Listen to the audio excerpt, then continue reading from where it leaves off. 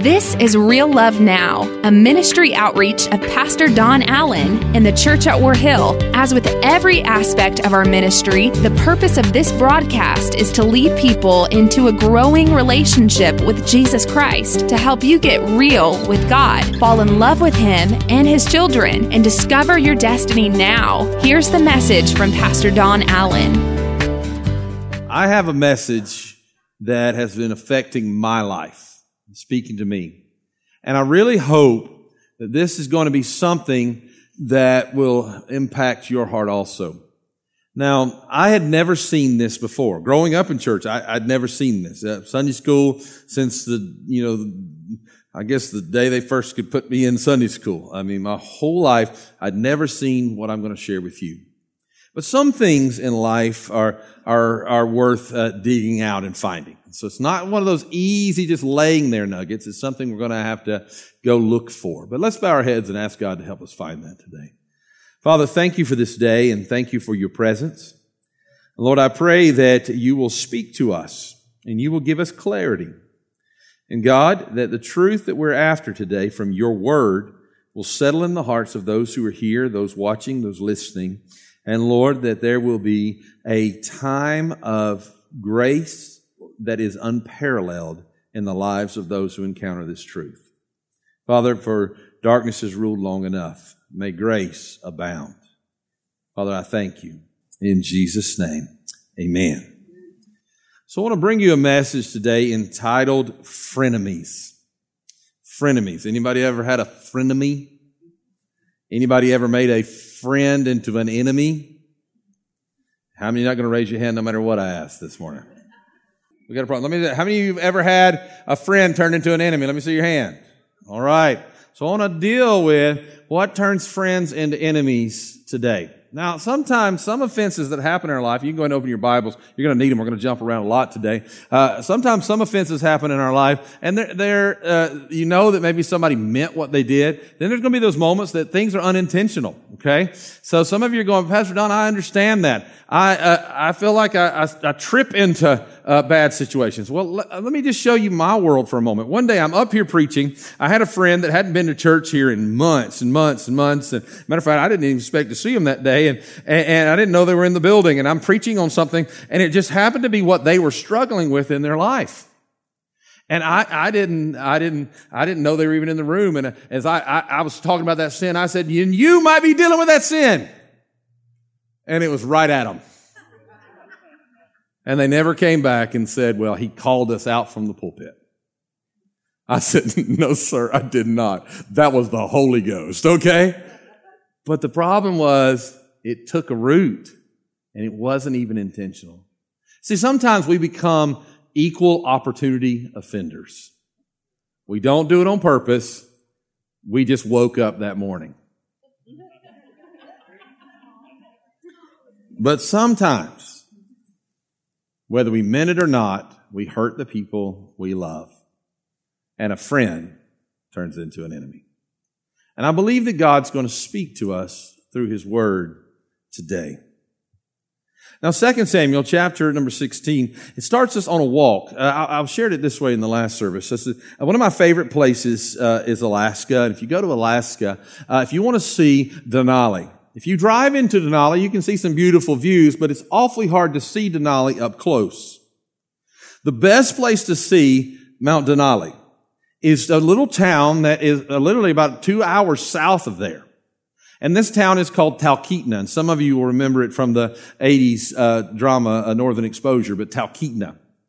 And so when you go into Talkeetna, you turn left. There's one main street there. And as you're on that main street going into Talkeetna, if you want to see Denali, most people go to the end of the road. And when you get to the end of the road, there before you can see a glimpse of Denali on a clear day. But if you really want to see Denali, you have to step over some logs, walk through the sand, and when you go through a little bunch of trees and you come out on the riverbank there, and there's beautiful sand there, you're going to find two things, okay? Almost every time we've ever been there, you're going to find two things. You're going to find a grizzly bear print, and it usually looks fresh. And so you're very alert. And the second thing is you're going to take a turn to your left, and Denali is going to open before you. And it's worth the walk. Trust me, it's worth the walk. Well, where we're going to go in this story today, if you just go as far as most people go, you're not going to find the beauty of what God's trying to tell us. But if you'll just go on the walk with me today, just go on this walk with me, I think that God's going to speak to your heart today. 2 Samuel chapter 16, beginning in verse number 23, reads like this. Meanwhile, Absalom and all the army of Israel arrived at Jerusalem, accompanied by Ahithophel. Had to look that one up to make sure I was saying that right. When David's friend Hushai the Archite arrived, he went immediately to see Absalom and said, "Long live the king." Now, the meanwhile at the start of this passage is, what's happened is Absalom has started a military coup to take his father's throne. David and his whole family are escaping for their lives. And then we pick up in this story, and David has left a friend named Hushai behind. He says, "Look, confuse what's happening, confuse the good advice with bad advice, and give me time to escape with my life." And so Hushai has to impose himself into the story so that he can give the bad advice to Absalom. So he shows up and he says, "Long live the king!" He exclaimed, "Long live the king!" And Absalom's response is this: "Is this the way you treat your friend David? Why aren't you with him?" He said, "I'm here because I belong to the man who is chosen by the Lord and by all the men of Israel." So he said, "Look, I believe this is God's plan, God's will." To which Hushai replied, "And anyway, why shouldn't I serve you? Just as I was your father's advisor, now I will be your advisor." And then Absalom turns to Ahithophel. This is important to see what happens. And he asks him, "What should I do next?" So the man who would be king turns to Ahithophel, his trusted advisor, and says, "What should I do next?" And Ahithophel told him some very specific things to do. As a matter of fact, 2 specific things to do. He said, "Go and sleep with your father's concubines, for he has left them here to look after the palace. Then all of Israel will know that you have insulted your father," watch this, "beyond hope of reconciliation." He says, "I want you to go do something for which there's no hope that you can ever be restored." So that's the lie of the devil. The devil always wants to tell you there's no hope. But in Christ, even the bitterest of enemies can find a place at the altar. I watched a man who hated another man when we had revival break out in our church several years ago. During the worship time, I watched them go and join hands and run to the altar sobbing together. And I said, God is moving. So notice verse 22. This is important. You cannot get the truth without seeing this. So they set up a tent on the palace, where? Roof. Where? Roof. Where everyone could see it. And Absalom went in and had sex with his father's concubines. It's really important to notice where. And Absalom followed Ahithophel's advice just as David had done. So Absalom, the man who is trying to take his father's throne, is using the counselor his father had trusted. Why? For every word Ahithophel spoke seemed as wise as though it had come directly from the mouth of God. One translation says it this way: Ahithophel was the wisest man on the planet. Which made me ask a question. If Ahithophel is the wisest man on the planet, what business does he have standing next to Absalom? What business does he have standing next to a rebellious young man? And I had to figure that out. I had to find out what turned Ahithophel from a friend into an enemy. You see, frenemy is an oxymoron that combines friend and enemy, and it tells us this. This refers to a person with whom one has been friendly despite a fundamental dislike or rivalry that has occurred over an offense. That somehow there's been an intentional or unintentional hurt. Now look, we're on a walk here. It's worth the walk. The view's worth it. Keep walking with me. Okay? When we were in Israel one time, our guide always said, we are walking, we are walking. So listen to me. We are walking here. Keep walking with me. So I found there are 2 ingredients that always are present when a friend turns into an enemy. there's hurt and bitterness. Hurt and bitterness. Before we can understand exactly what this has to do with our lives, we need to understand a little bit about Ahithophel. Ahithophel's name means the brother of foolishness. Ahithophel was considered to be the wisest man of his time, but interestingly enough, he is named, and all I could imagine was his older brother must have been a fool, and someone said the poor kid's going to have to be the brother of foolishness. And so he became determined to be the opposite of his brother. And so, in his pursuit to become the opposite of his brother, which I understand, my brother, my older brother, who I love dearly, but as we were growing up, he always did things in such excess that I determined that I was going to be the opposite. When he ate ketchup, he ate the whole bottle. So I wouldn't eat ketchup. When he drank red Kool-Aid, enough that his body is still permanently stained with the stuff. All right. When he drank that, I wouldn't have anything to do with it. Why? I was determined to be different. I don't know why. There was nothing wrong with what he was doing. It was just, I wanted to be different. Ahithophel wants to be different than his brother. And as he's on this quest for wisdom, it ultimately brings him to the place that he kills himself. So what happened? Well, you must understand that Ahithophel was the most trusted royal advisor to King David. 1 Chronicles chapter 27 says this: Jonathan, David's uncle, was a wise counselor to the king, a man of great insight and a scribe. Jehiel the Hekite was responsible for teaching the king's sons. But notice this, Ahithophel was the royal advisor. Hushai, who we see in the story, was the king's best friend, and Ahithophel was the most trusted advisor. Verse 34 is key to the story. Ahithophel was succeeded by Jehoiada, the son of Benaiah, and Abiathar. And Joab was the king's commander of his army. But out of all of these people, only one of them changes jobs. And that's Ahithophel. The words are, he was succeeded by. Something happens between David and Ahithophel that is so bitter that Ahithophel says, I quit, I'm leaving. I'm out of here. And when that happens, the pain is so great between them that Ahithophel goes home for a decade, doesn't come back, doesn't want to hear David's name for a decade. It hurt David so deeply. David was hurt so deeply that he penned Psalms chapter 55. And in Psalms 55, this is what David wrote of Ahithophel. He said, it is not an enemy who taunts me. I could bear that. It is not my foes who so arrogantly insult me. I could have hidden from them. Now remember, this is worth the walk. Stay with me. Instead, it is you, my equal, my companion, and my close friend. Watch this last verse. It blows my mind. He said, what good fellowship we once enjoyed as we walked together to the house of God. He says, you were my best friend. He said, I trusted you more than anybody, and we used to worship God together, and now it's like there's a wall between us. What turns a friend into an enemy? Well, we've got to understand something today. In our text today, we see that Ahithophel has returned on the scene as the man behind Absalom who is trying to take David's throne away. When he arrives on the scene, he has two clear pieces of advice. Here's what he says. He says, number one, you've got to publicly humiliate your father by having sex where? On the roof of the house. Why is that important? Hugely important. Hugely important.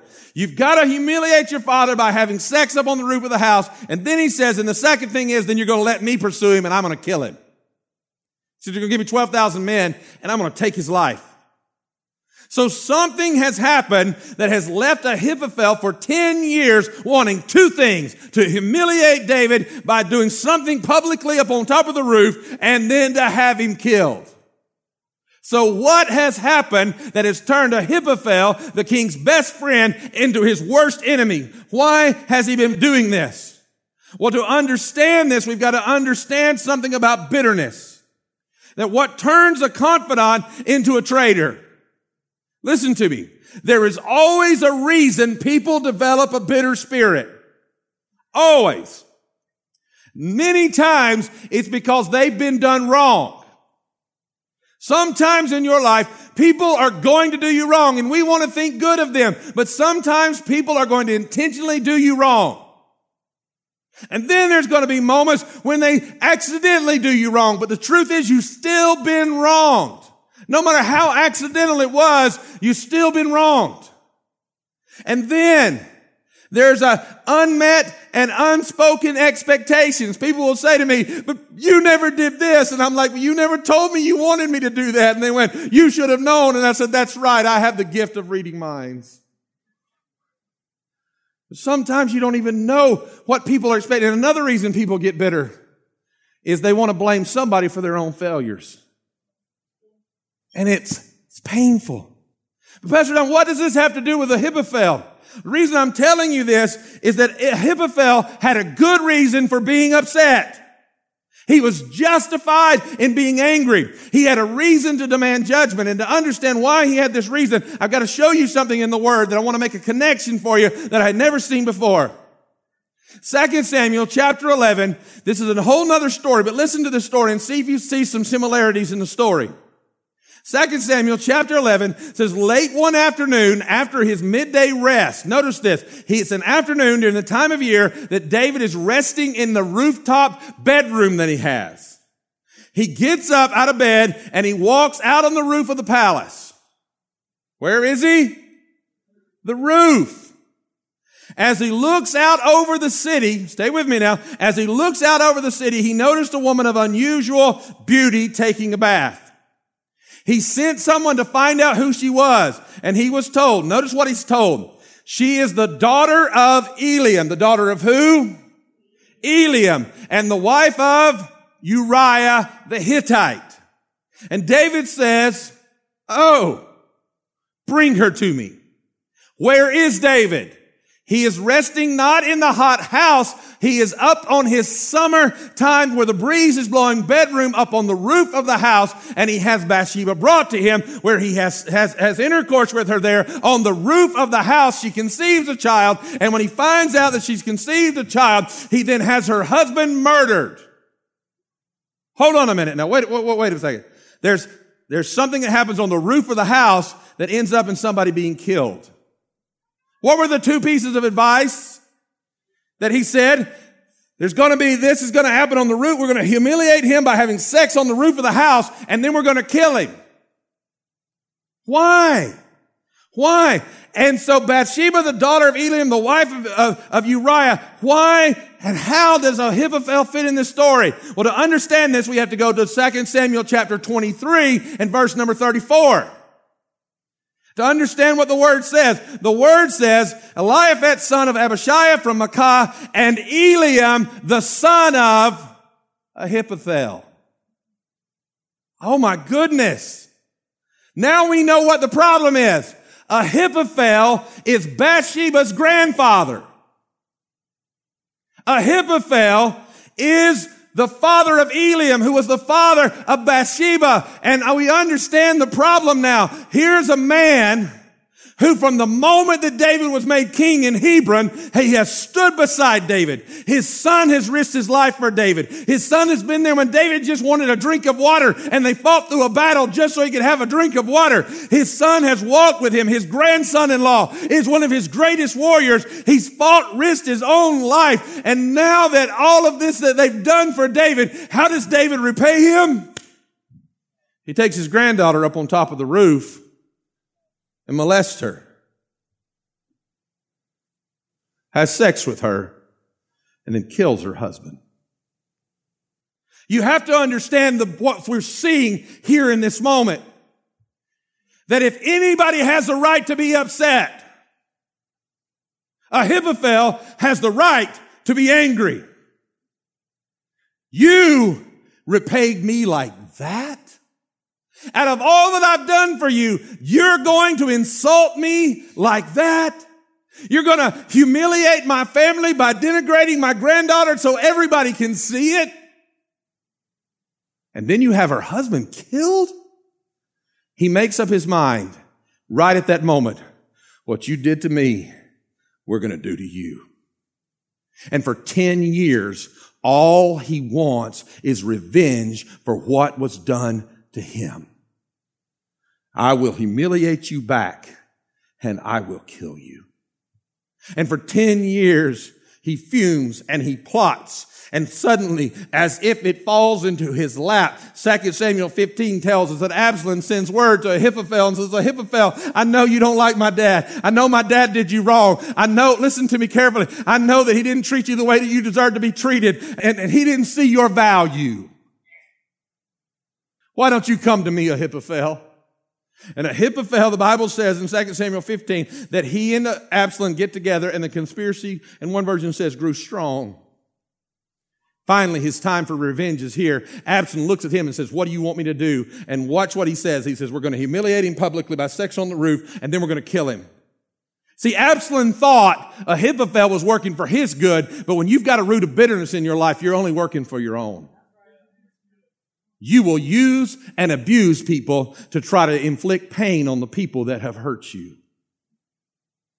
So the problem is Ahithophel doesn't realize that bitterness is eating him like cancer. He has nursed his hurt for so long that every time his former team has a success, it waters down his dreams of revenge.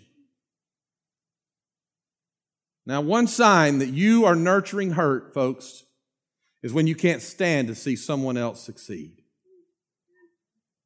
If that neighbor that you can't stand suddenly gets a new promotion and there's a new car sitting outside in their yard and it's eating you alive, then I'm preaching to you. If you don't want to see your brother-in-law because of the house he bought your sister, or maybe I just need to stop meddling. You see, here's the problem. His bitterness prevented him from becoming better. The truth is David had wronged him. And at this very moment in the story, David is paying for his own crime.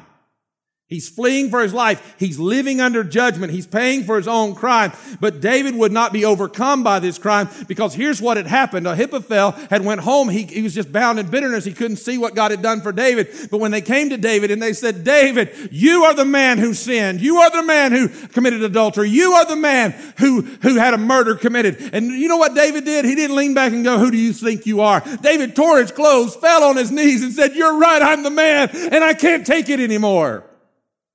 I've done wrong. And he throws himself on the grace of God. And as the grace of God begins to flow into his life, he writes a song about the goodness and the grace of God, about a man who had fallen, and he takes it down and he hands it to the chief guy and he says, sing about this fallen man. And the chief worshiper says, I can't sing about that. That's about you. And he said, sing it across the land. Let everybody know that I was wrong, but God in his justice has given me grace. But the problem is, Ahithophel can't know it because all he can see is his desire for revenge. Because bitterness will take a person who has been wronged and will cause them to become inflictors of wrong. I want you to stay with me here. Sometimes you want to lash out. Sometimes you want to strike back. Sometimes you want everybody to know you were the right one. Am I making sense to anybody? I just felt so. Can I just share something real personal, your story? I'm looking at a couple who,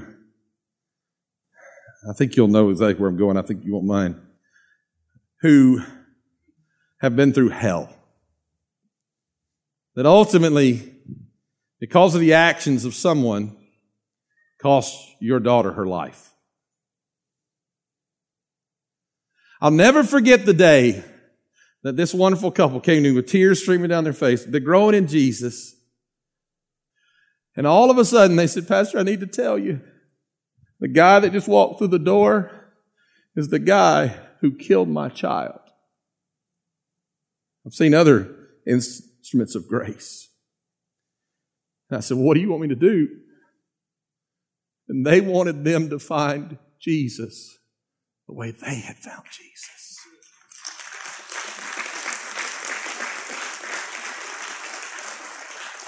You see, if they had let bitterness eat them alive, then bitterness would have consumed the moment. But when you found grace, there's something powerful about the moment. 2 Samuel chapter 17. Here's the problem. Ahithophel has one plan and one plan only. Humiliate him and kill him. Humiliate him and kill him. Absalom listens to him and humiliates him. But then Absalom rejects the advice of Ahithophel, and he takes Hushai's advice. And Ahithophel, the Bible says that after this happens, he's so bitter that the problem comes. And he says, look, I'm going to kill him myself. Let me kill him. And he can't see the hope. Because watch this, he's become so bitter, he doesn't realize that his bitterness is extremely contagious. Grace is just as contagious, but bitterness will destroy your life. Hebrews chapter 12, verse number 15 says this. It says, look after each other so that none of you fails to receive the grace of God. Watch out that no poisonous root of bitterness grows up to trouble you, corrupting many. If you live bitter, your spouse will become bitter towards someone. If you live bitter towards someone, their friends will become bitter towards someone. If you live bitter towards someone, then your extended family will become bitter towards someone. People that are around you will become bitter. I had a problem the other day. I was venting about a business. I felt like it done me wrong in the community, and as I vented about it, one young man heard me venting about it, and I saw him a few weeks later, and he came up to me and said, Pastor, I want you to know I've refused to use that business ever since I heard you talking that day. And I said, what? He said, I refuse to use them because of what they've done to you. I said, I was just mouthing off. But my own negativity was contagious. And my negativity, contagious, poisonous, seething was being spread. He said, I've told everybody I know, don't use them.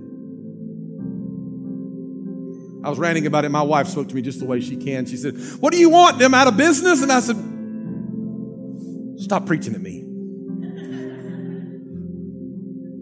Because here's the problem. When you allow bitterness to shape how you view somebody else, the Bible calls it you grow a root. And roots are what feed you.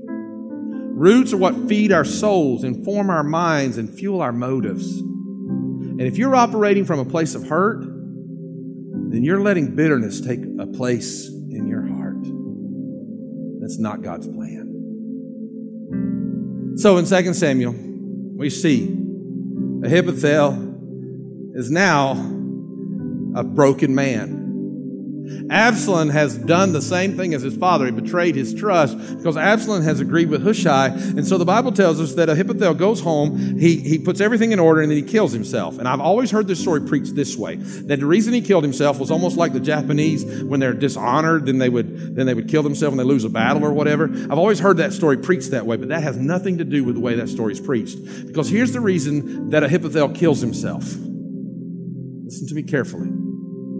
He kills himself because he recognizes he's the wisest man on the planet, and he knows that the wisest thing for David to do, and he doesn't even know that David's operating from a place of grace, but the wisest thing for David to do is to forgive everybody who rose up against him, because if he forgives them, then the whole kingdom will be reunited.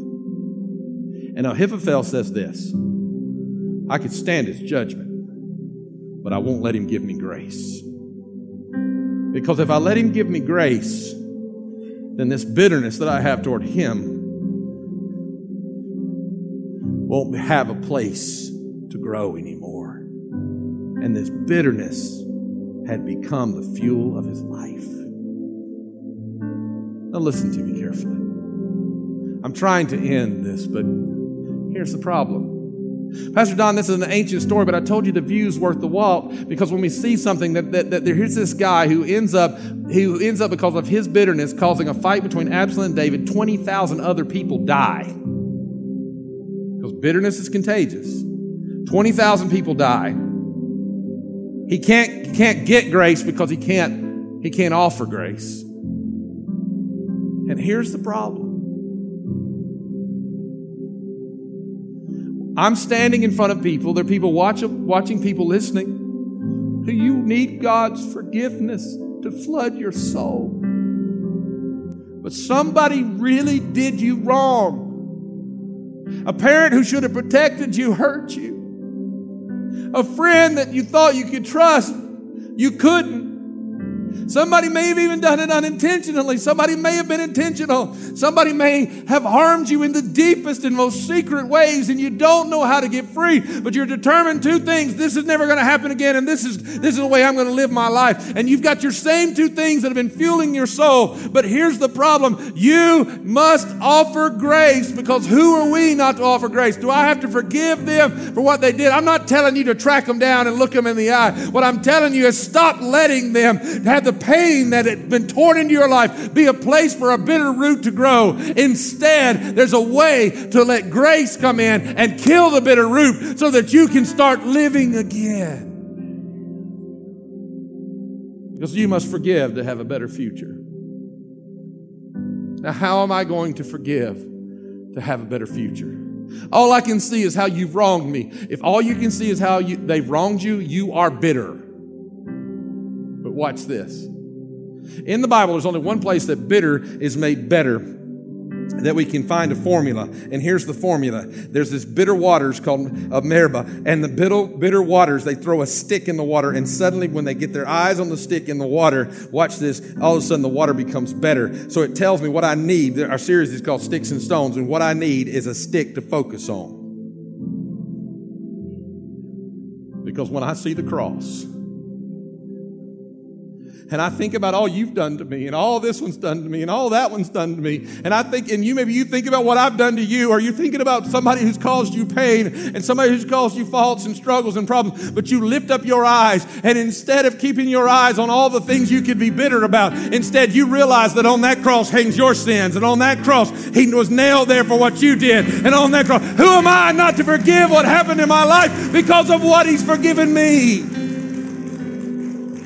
And he makes me better, because I have had a lot of reasons to grow bitter. I haven't shared this in years. I'm going to share it as you stand for closing today. Somebody came to me one time and they said, Pastor, how did you become a pastor? I said, what do you mean? They said, you're a preacher's kid. And I said, well, what do you mean? They said, didn't you grow up with the same pains I did? This person doing this to your parents and this person doing this to your parents. I said, buddy, they didn't only do it to my parents. I have been thrown into corners and physically abused by people in church who were afraid to tell my dad something. I've been hurt on every side.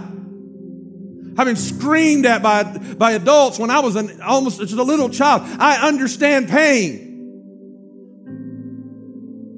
I get that. But if we're going to live in hurt, we have to realize hurting people hurt people.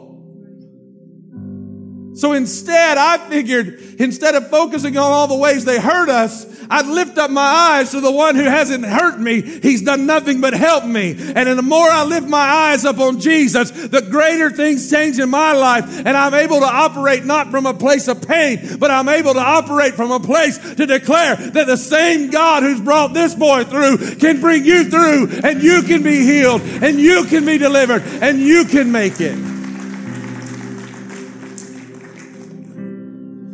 Ahithophel had every right to demand justice, but he had no right to feed bitterness. It's time for you to get better by the blood of Jesus. Bow your heads with me in this place. You see, when we look at the story, most of us focus on Absalom. Don't be an Absalom. Don't be rebellious. But we don't understand that there's more to the story. There's a rebellious young man who's being fueled by the bitterness of an older man. Don't let family curses ruin your life today. Be free by the blood of Jesus. Be free.